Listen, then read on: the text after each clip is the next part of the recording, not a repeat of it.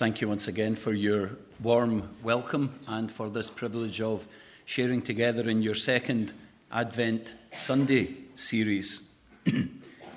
Last week, if you were here, you'll remember that we looked in anticipation to the King who was coming, and we looked at quite an obscure passage in the Old Testament, David's last words.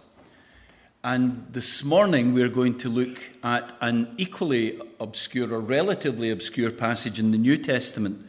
And we're going to look at Luke chapter 2, and we're going to read the story of an old man called Simeon. Our overall title this morning is "The King is Here." Let's read what that looked like. We're going to pick up the reading in Luke chapter 2 and verse 22. When the time of their purification according to the law of Moses had been completed, Joseph and Mary took Jesus to Jerusalem to present him to the Lord. As it's written in the law of the Lord, every firstborn male is to be consecrated to the Lord, and to offer a sacrifice in keeping what is said in the law of the Lord, a pair of doves or 2 young pigeons. These people were poor. Now there was a man in Jerusalem called Simeon who was righteous and devout. He was waiting for the consolation of Israel, and the Holy Spirit was upon him. It had been revealed to him by the Holy Spirit that he would not die before he had seen the Lord's Christ. Moved by the Spirit, he went into the temple courts.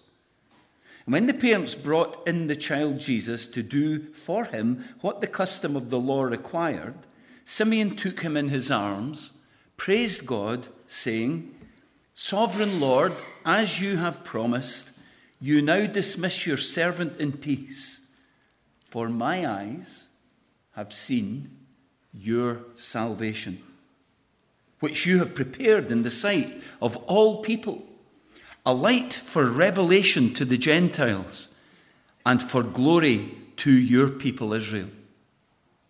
The child's father and mother marveled at what was said about him.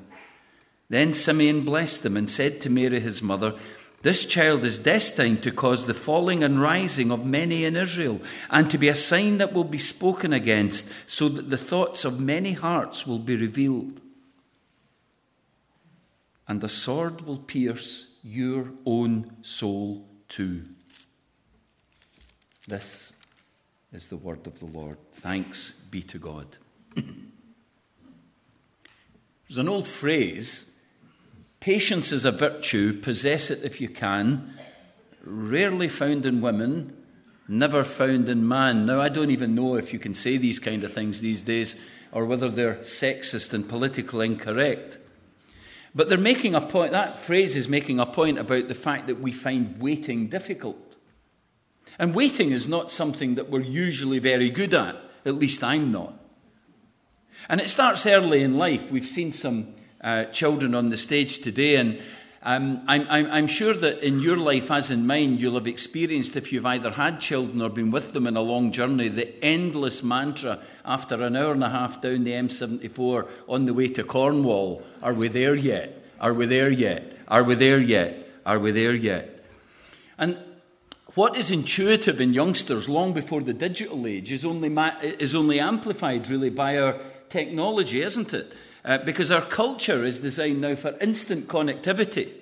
And woe betide you if you haven't opened that WhatsApp message in good time and those little ticks haven't turned blue. You'll start becoming anxious. And I haven't heard back from them yet. When did you text them? 3 minutes ago. That kind of thing. On average, did you know, just in passing, that we check our phones about 96 times per day? That's about once every 10 minutes. We cannot wait for news or information or connection or responses. Waiting is almost always seen as a problem. And that plays out in the narrative that we hear on our news, doesn't it? You know, waiting times are not normally good things. Waiting rooms are not normally happy places. You won't want to spend a lot of your time in that kind of environment. Queues. Anybody enjoy queues? No, didn't think so. Waiting is not great. And the circle of doom on the computer screen, well, We know what that feels like as we wait for something to load. And we're all kind of singing the great anthemic mantra that Queen made famous a number of years ago. I want it all, I want it all, I want it all, and I want it now. See, you're all secret listeners to things on the radio. And what I want to think about this morning with you is the fact that when we bring our longing and our desire for things to happen quickly into our spiritual life, then it comes as a bit of a culture shock to sometimes discover that God's not in a hurry. Not on our terms, at least. We have a longing that things should be better. We have a longing for that time when God will make everything right, don't we? We just sense all the good things in being alive, in life itself. We know that they are tasters of the eternal state of perfection into which God will bring us, for which he has created us. And we long for that, and we want it, and sometimes we just can't wait to have it. We want life under God's King quickly, but we must learn to wait. And to live under God's rule in God's kingdom involves waiting. It always has done. So let's try and unpack what that looks like this morning. We're going to think about the context of the kingdom as the king arrives. We're going to think about the conundrum of the kingdom, a puzzle that has to be solved. We're going to think about the community of the kingdom, the people who belong to it in the first place. And then we're going to think about the crux of the kingdom. So I gave you 4 words last week so you could track where we were. And we'll be finished the first 3 quite early, and you'll be thinking we're getting home fast. But the last point's longer this morning, just warning you. Okay? So I want to introduce you to someone this morning whose life was defined by waiting. His name's Simeon, and we find him here in Luke 2. And if we'd met him and asked him, "Hi, Simeon, what are you up to today?" "Oh, well, I'm going to spend my day waiting," he would have said. "But Simeon, isn't that what you were doing yesterday? And last Tuesday when I saw you?" "Yeah," he would say, "that's actually what I do every day." "What, you just wait?" "Well, it's not all I do, but it's part of what I do." "It must be great to be retired, Simeon." "Oh, it's great to be retired. But what exactly are you waiting for, Simeon? What are you waiting for?" "Well," he would say, "I'm waiting for the consolation of Israel." Or if you like, "I'm waiting for Israel's salvation." "Do you think you'll know when that happens, Simeon?" "Oh, yes, when I see him, I'll know. I'll know that it's him." And Luke tells us, here in the passage that we read, when Jesus' parents brought the baby Jesus in to fulfill all the requirements of their culture and their Jewish law, Simeon took the baby Jesus up in his arms. How appropriate was it this morning that we had your version of Simeon here, old Nathan there. What did you spend your time doing, Nathan? Waiting. Must be great to be retired. And Nathan took the baby in his arms and blessed the baby. And in a sense, that's what Simeon was doing here. Only a little bit more than that in their culture, because there was a sharp knife involved. So what is it that Simeon prophesies as he sees this child being brought in? He takes this baby in his arms and he blesses God, Luke tells us. He lifts his eyes to heaven and blesses God and basically says something remarkable. "Permission to die, Lord? Permission to die? Because I've seen your salvation. I've held him in my arms. It's real. It's happening. The king's here." So let me suggest to you on the emphasis, on the basis of that start, that the emphasis of this section, this total section that we've read together, is on the salvation that the King comes to bring. What is it that Simeon prophesies? Well, it's about the nature of Christ bringing salvation. What is it that he prays? It's about his eyes having seen salvation. Why the reference to his name Jesus? Because of the fact that the name Jesus itself is very significant in a Hebrew context. Jesus is named for, as you name your kids for things or after things. Jesus is named after Joshua. Yeshua. The Lord is my salvation. Yahweh saves. Jesus is the great deliverer. And indeed in Matthew 1:21, if we had to have read that passage, we get that explanatory comment in the text. You will give him the name Jesus. Why? Because he will save his people from their sins. So the question of the ages, as we come to it this morning, is not who does Jesus think he is? That's the smug approach in Jesus Christ Superstar. Jesus Christ Superstar, who do you think that they say you are? That's not the question. The question is who Jesus actually is.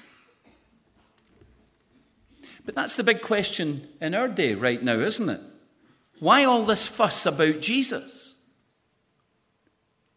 Now, if you answer that question by saying, because this Jesus is the only hope of salvation for the entire world, for all of time and history, you will become the one person to be afraid of in our culture. You'll become a dangerous marked person because you will become the individual who is dogmatic, unyielding, uncompromising, and intolerant. People won't want to hang around you at school if you're that person. People won't want to hang around you at uni if you're that person. People won't want to hang around with you at work if you're that person. If you just say to them, well, here's my opinion, and I'm sorry to interrupt you, and I didn't mean to impose on you. This is one way of looking at things, and you might want to think about that, then that'll upset less people, for sure. But are you being faithful to the gospel? Isn't that true? People aren't put off by a nice Jesus. A Jesus who can help us, as well as a number of others who can help us too. And it's in this climate that we face this subtle temptation to think that maybe others are a bit right. Or at the very least, maybe we just shouldn't take these claims as being absolute. That sounds awfully arrogant, to say that Christianity has got it right and everyone else has got it wrong. But you see, it's absolutely crucial that we now in our generation do what others through history have always done, that we declare without any confusion or without any lack of clarity at all the claims and the exclusive claims of Jesus Christ. Young people at school, you'll face this all the time. If the early Christians would only have accepted that Jesus was able to be accommodated in the pantheon of Roman deities as one of many, they wouldn't have faced martyrdom. Just accept that he's one of many, not the only one of many. But in Acts 17, in Thessalonica, the early Christians are accused of saying there is another king above Caesar, one to whom Caesar answers above all the gods in the Roman pantheon, and his name is one called Jesus. He is the only king. He's the king who is here. And they were unwilling to compromise on that, and it led them to being beaten and imprisoned and martyred. And so it's absolutely crucial that in our generation, we now do what they and others throughout history have done. That is, to declare the exclusive claims of Jesus Christ. And that's the message that cuts and offends. The apostles never faced death for reminding people about the humility of a Galilean carpenter, and neither will you. They might ignore you and they might ridicule you, but they won't fight you over it. But if you insist with Peter in Acts 4 that God has made this Jesus in Simeon's arms, this Jesus whom you crucified, both Lord and Christ, then you will find out how intolerant a tolerant society can be. You'll find books in Christian bookshops as the Christian world and the evangelical world starts to cave in on this. You'll find books in Christian bookshops that are starting to say things like this. Well, maybe we shouldn't be as strident about this as we have been in the past. Maybe Muslims can meet God in their way by being good Muslims. Maybe Buddhists can meet God in their way by being good Buddhists. You'll hear people saying that. People who once stood beside me preaching in evangelical churches are now saying things like that. But Simeon's words here echo Peter's words in Acts 4. Neither is there salvation in any other. For there is, listen to these words, there is no other name given under heaven among men by which we must be saved. And that, you see, is the gospel story that is unfolding here at the beginning of Luke.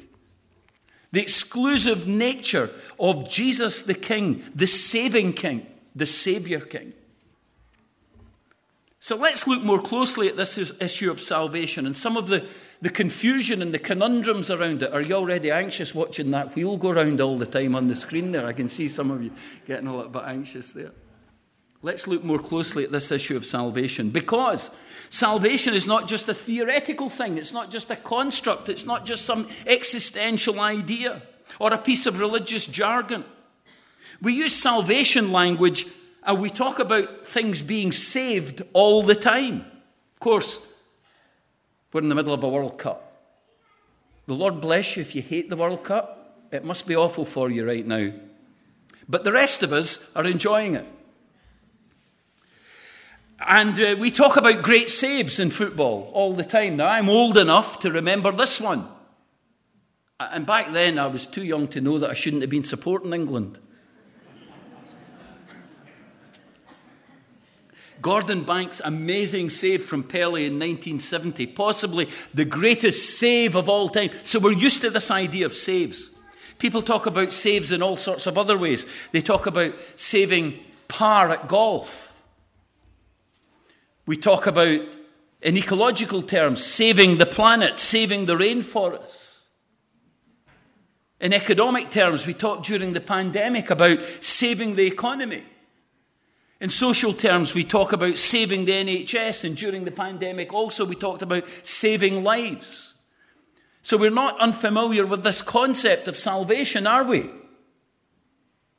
It's deeply rooted inside us. Things need to be saved. But the question is, what does the salvation Simeon was waiting for look like? He says, my eyes have seen your salvation, which you have prepared in the sight of all people. Now, how did people hear that then? And how do people hear that now? Back then, the people who were reading their Bibles had one word in their minds. And that word was deliverance.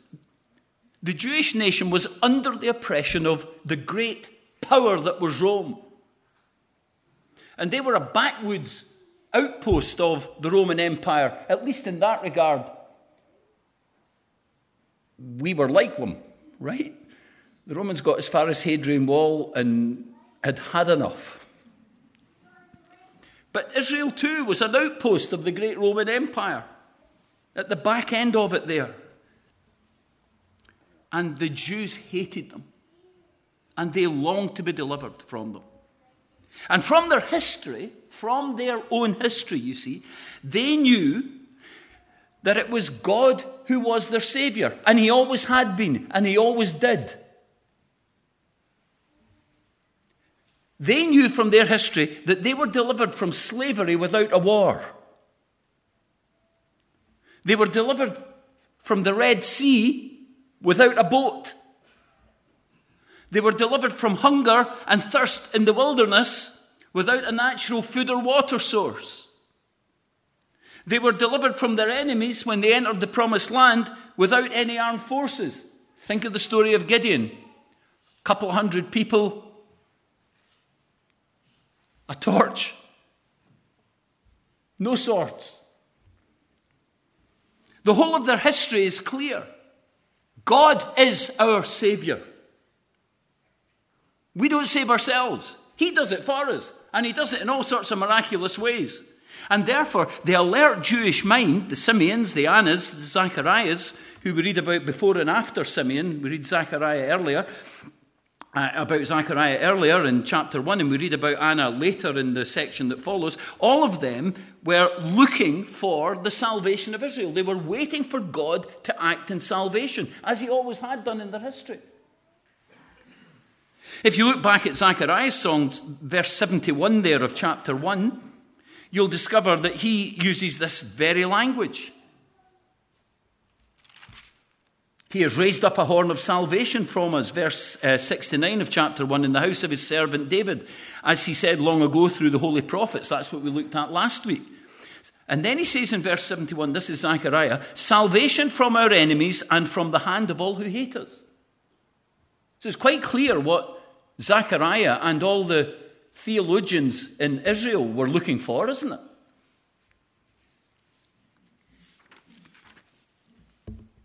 In other words, the assumption then was that God would come and liberate Jerusalem and its people from the domination of these horrible, pesky Romans. But if they had listened carefully to Zechariah's song, they would have realized that God was moving in a different direction.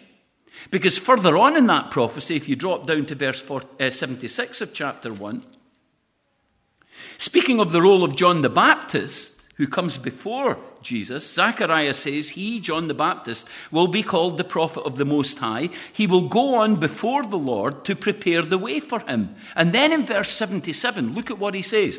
To give his people the knowledge of salvation through liberation from the Romans. No. To give his people the knowledge of salvation through the forgiveness of their sins. Well, they must have nudged one another. The people that were listening to Zechariah in the synagogue, they must have nudged one another and said, on their way home over lunch, did you get that Zechariah comment this morning? I mean, what was he on there? That bit about knowledge of salvation through the forgiveness of sins. I mean, everybody knows salvation comes, nationally.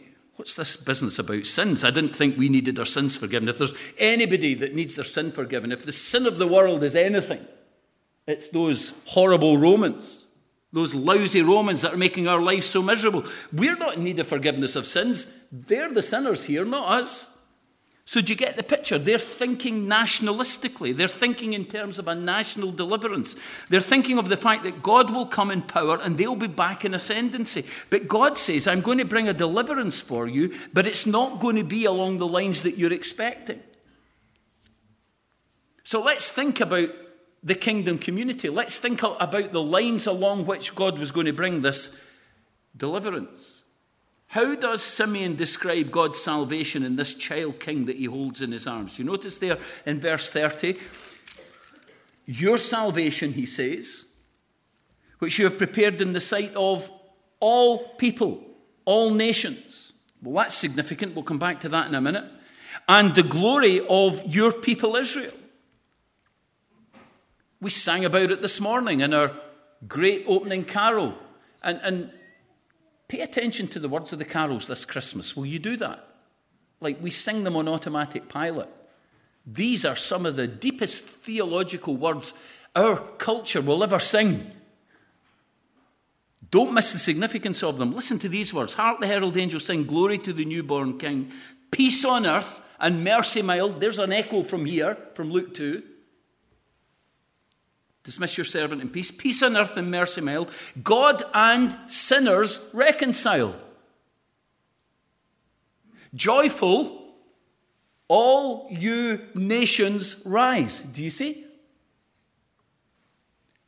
Charles Wesley's picking up the themes from Luke 2 here.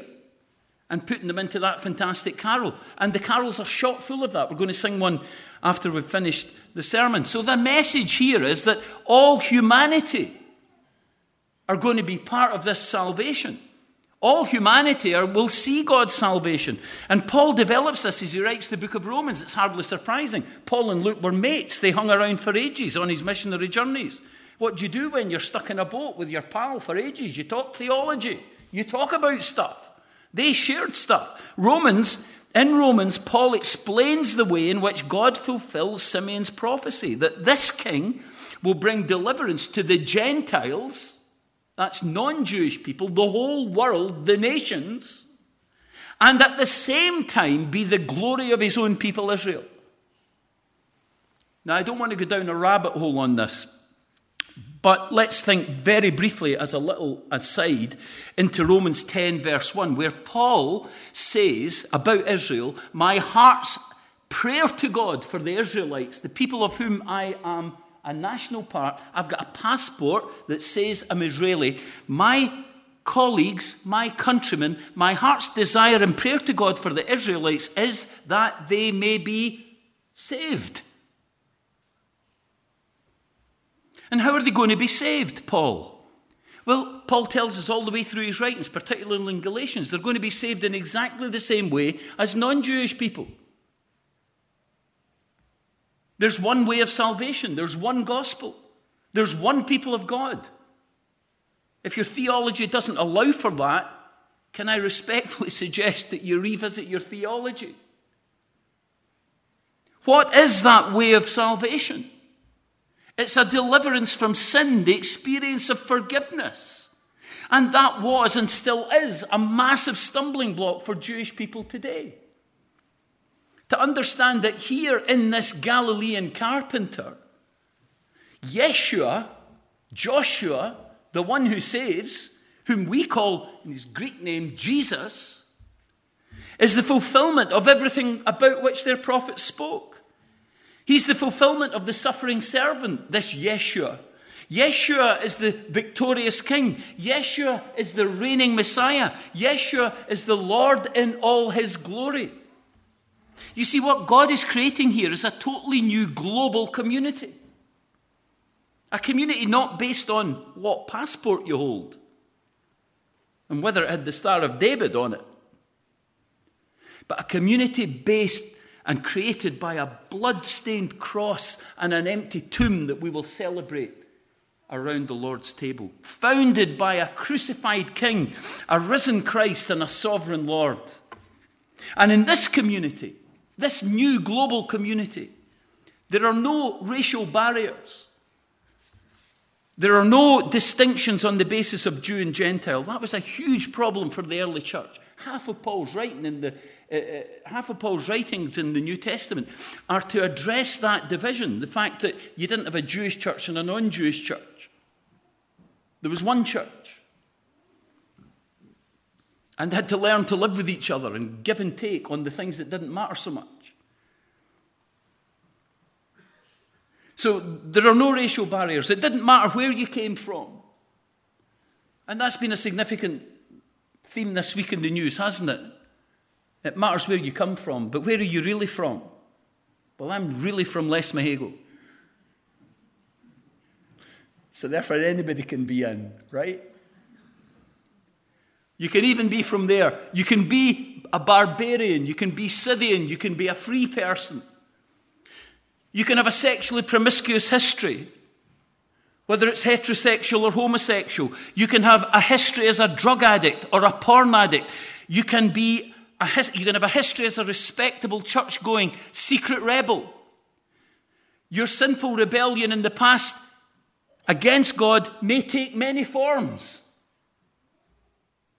You will have your own poison. But that's what we used to be. That's what we used to be. Now we've been made brand new in Jesus. Now we're part of a new global community. That's salvation, you see. That's the salvation we're speaking about here. That's the salvation Simeon spoke about. And that is the salvation that is here and now with the arrival of the King. So let me finally bring you to the kingdom crux. Here it is. The crux of the matter is that the salvation the people desired then was not the salvation the people required then. And sadly, the salvation that people desire now is not the salvation that they need now. That's the crux of the matter. The issue that dominated their minds, as with so many in our culture, is the politics of the day. The nationalistic desire to be a nation again, to be free from the shackles of the big, powerful oppressor. And you see how that kind of concern distracts us from the real problem, because our real problem, the biggest problem facing our nation and facing our culture, is not our situation. It's our sin. They were concerned for God to provide them with what they wanted. They wanted a God whose activities were focused on answering their felt needs, the things that mattered to them. God existed for their benefit. And when we think of God as existing to provide what I want or what my felt needs are, we scale God down to our own size. Then the notion of salvation, the notion of deliverance, the notion of redemption from eternal judgment is dwarfed, it's diminished, it's minimized. When you downgrade God to be some kind of heavenly Santa Claus or some kind of divine slot machine, and you do that, by the way, folks, by taking your eyes off Scripture for just 1 second. That's how you downgrade God in that way. By taking your eyes off the revealed God of Scripture for even 1 second, when you get a mistaken notion of who God is, then God actually becomes a projection of your best thoughts. And you'll create a God with whom you are comfortable. I referenced C.S. Lewis last Sunday, and I'm going to speak about him again. It's a good time of the year to speak about C.S. Lewis because people are thinking about The Lion, the Witch and the Wardrobe, which is often on television and around at this time of the year. That story of Narnia, where it's always winter but never Christmas. Until Aslan, the king, comes and brings spring again. But when speaking about Aslan, the Lion King of Narnia, the children are a bit afraid of meeting him for the first time. Lucy, of course, the most timid of all the children, asks Mr. Beaver if Aslan's safe. Is he safe, Mr. Beaver? Safe? Said Mr. Beaver. Reading from the book now. Who said anything about safe? Of course he isn't safe. But he's good. He's the king, I tell you. He's wild, you know. He's not a tame lion. I love that. He's not a tame lion.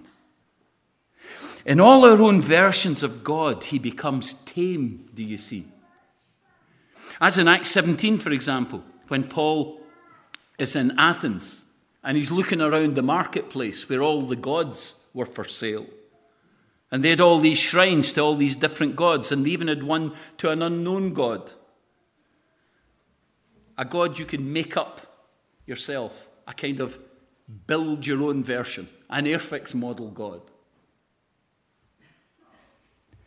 So if God is what we conceive him to be, then God, whatever or whoever that conception is, will then come and presumably give us what we want. So what we're worshipping then is not actually God, but an idol in our own making. We are making God in our image, rather than realizing that he has made us in his. In China, virtues are personified in deities. And there are 3 that show up together, if you've ever been there, Fu, Lu, and Shu.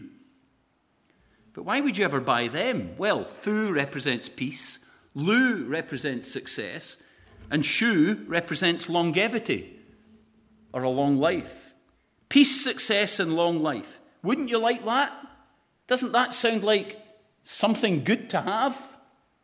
Let's be honest. Yes, I'd like peace, I'd like success, I'd like longevity. Well, let me tell you, let me put it this way. If I could say to you, come to Christ, and I'm going to offer you peace, success, and longevity, In fact, I'll put them in any order you want. You can have success first if you like, or you can have it any way you wish.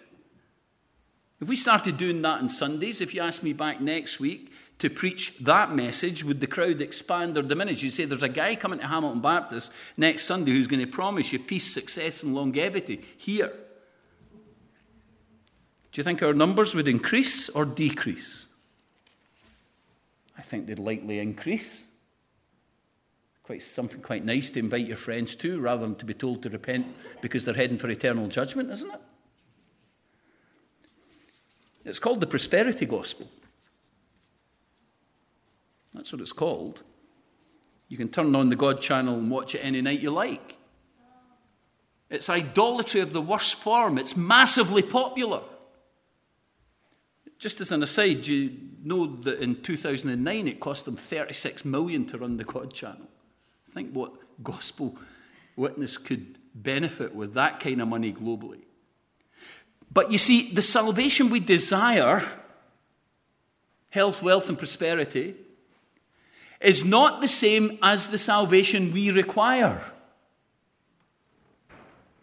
Someone else might say, well, I see the problems with the prosperity gospel. I'm not into that. I'm more at the other end of the spectrum. I like the idea of liberating people from their bondage to disease and their difficulties and their homelessness and their poverty.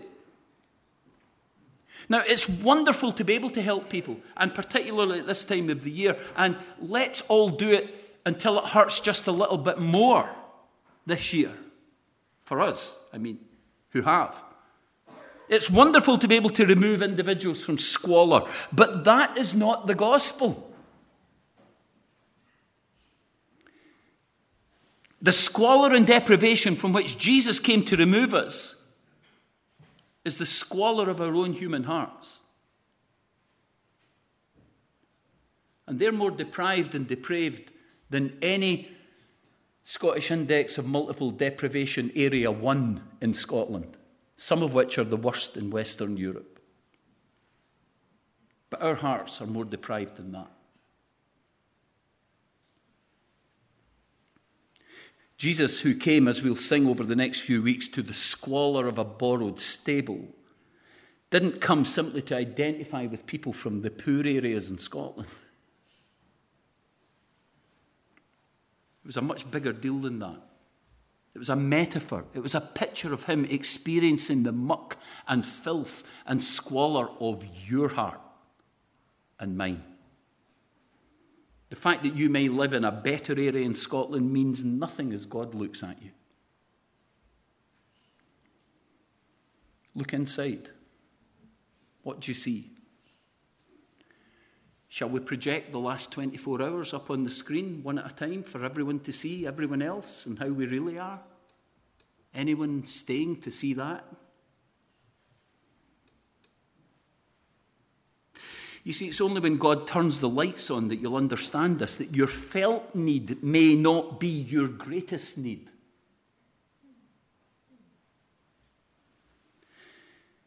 Jesus told a story that illustrated that. The prodigal son's a good example. When we first meet the prodigal son, he's a boy at home and he wants it all. I want it all. I want it all. I want it all. And I want it now. And he gets it, and he goes off into Fat City, and he blows the lot, and eventually realizes that what he wanted wasn't what he needed. So it's dead interesting when you see him coming back to his father after he's had everything. Give me, at the beginning of the story, give me this, give me that, give me what I deserve, give me my inheritance, give me what I'm due. I want it all and I want it now. But when he returns after all that has gone, he's not coming with the language of give me, he's coming with the language of make me.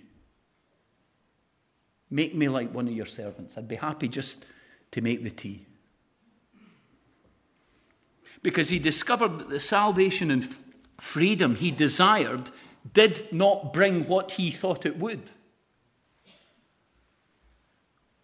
The salvation and freedom he desired was not to be found in the bright lights of success and financial prosperity Success was a dead-end street. His friendships were fickle. They didn't last. Prosperity turned to ashes, as it always does. He ended up in a pigsty.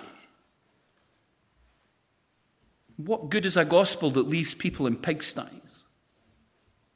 That's the prosperity gospel. It leaves people in pigsties. It's a gospel that says, give me what I want now.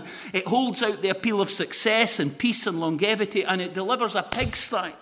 And once you're in the pigsty, you can't get out of there. There's no means of liberation in that gospel. But there's liberation here. So can I ask you this morning, are you able to say with Simeon, permission to die, Lord? I don't know how often you spend time thinking about the fact that you're going to die one day. I find as I get older, I spend a little bit more time thinking about that the more funerals I attend, and I think, I wonder what mine will be like. You ever thought, you wonder what your own funeral will be like? I'm not trying to be morbid. I'm just being honest, vulnerable. We think about these things. You only get one chance to die, remember. In life, you get more than one chance to do most things. So if you mess it up the first time, you can have another go. You can't do that with death, can you? So you better get it right first time. Die well. Die well, folks. And to die well, you need to prepare. Because to do anything well, you need to prepare, right? Simeon was ready to die well. There's barely anyone in the whole Bible who's more ready to die well than Simeon. Let me die now. I'm ready to go now. Just any minute, Lord. Just take your time, but I'm ready. I've seen your salvation, do you see? I've seen your salvation. I know it's secure. I know you're going to. I know you're the light for the Gentiles. I know your global plans in operation.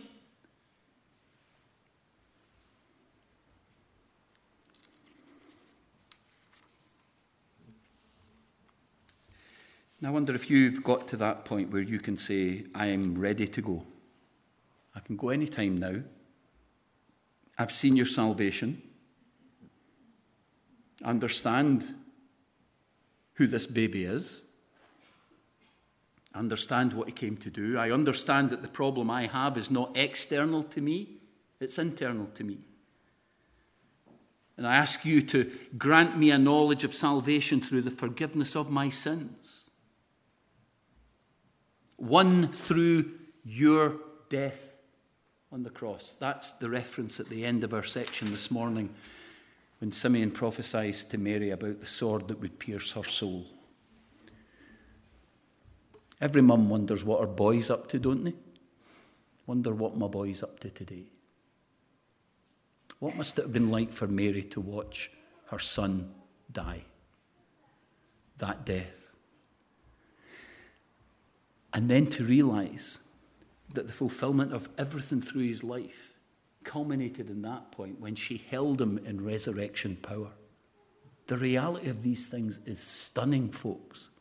But they roll through the centuries to us here on an early December Sunday morning in Hamilton. And they ask us the same question. Are you ready to go? Are you ready now? Have you accepted God's salvation? Simeon took God's salvation in his arms and held him close, felt the heartbeat of God's salvation, the warmth of it, the reality, the living presence of it in the person of Jesus. And as he did that, peace flowed through his being.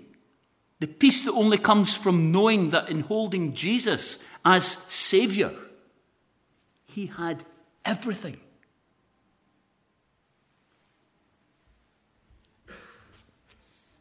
So here this morning, now is the time for you to hold him in your arms.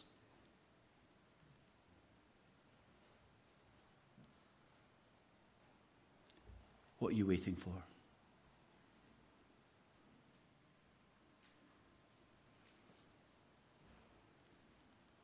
Let's pray.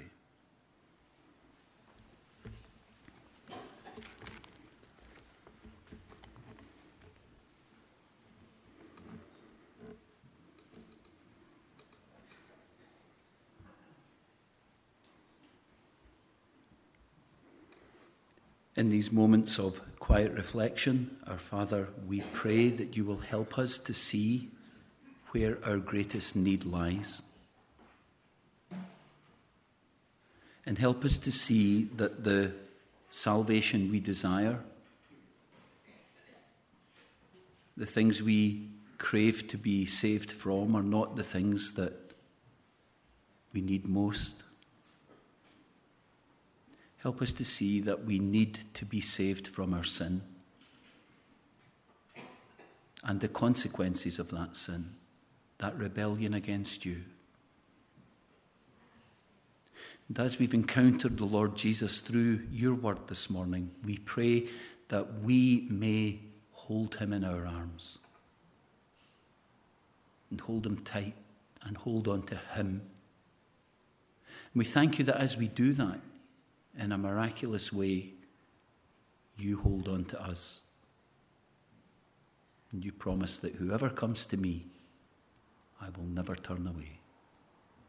So we thank you that the King is here. We pray that we may meet with him today. In his name and for his glory. Amen.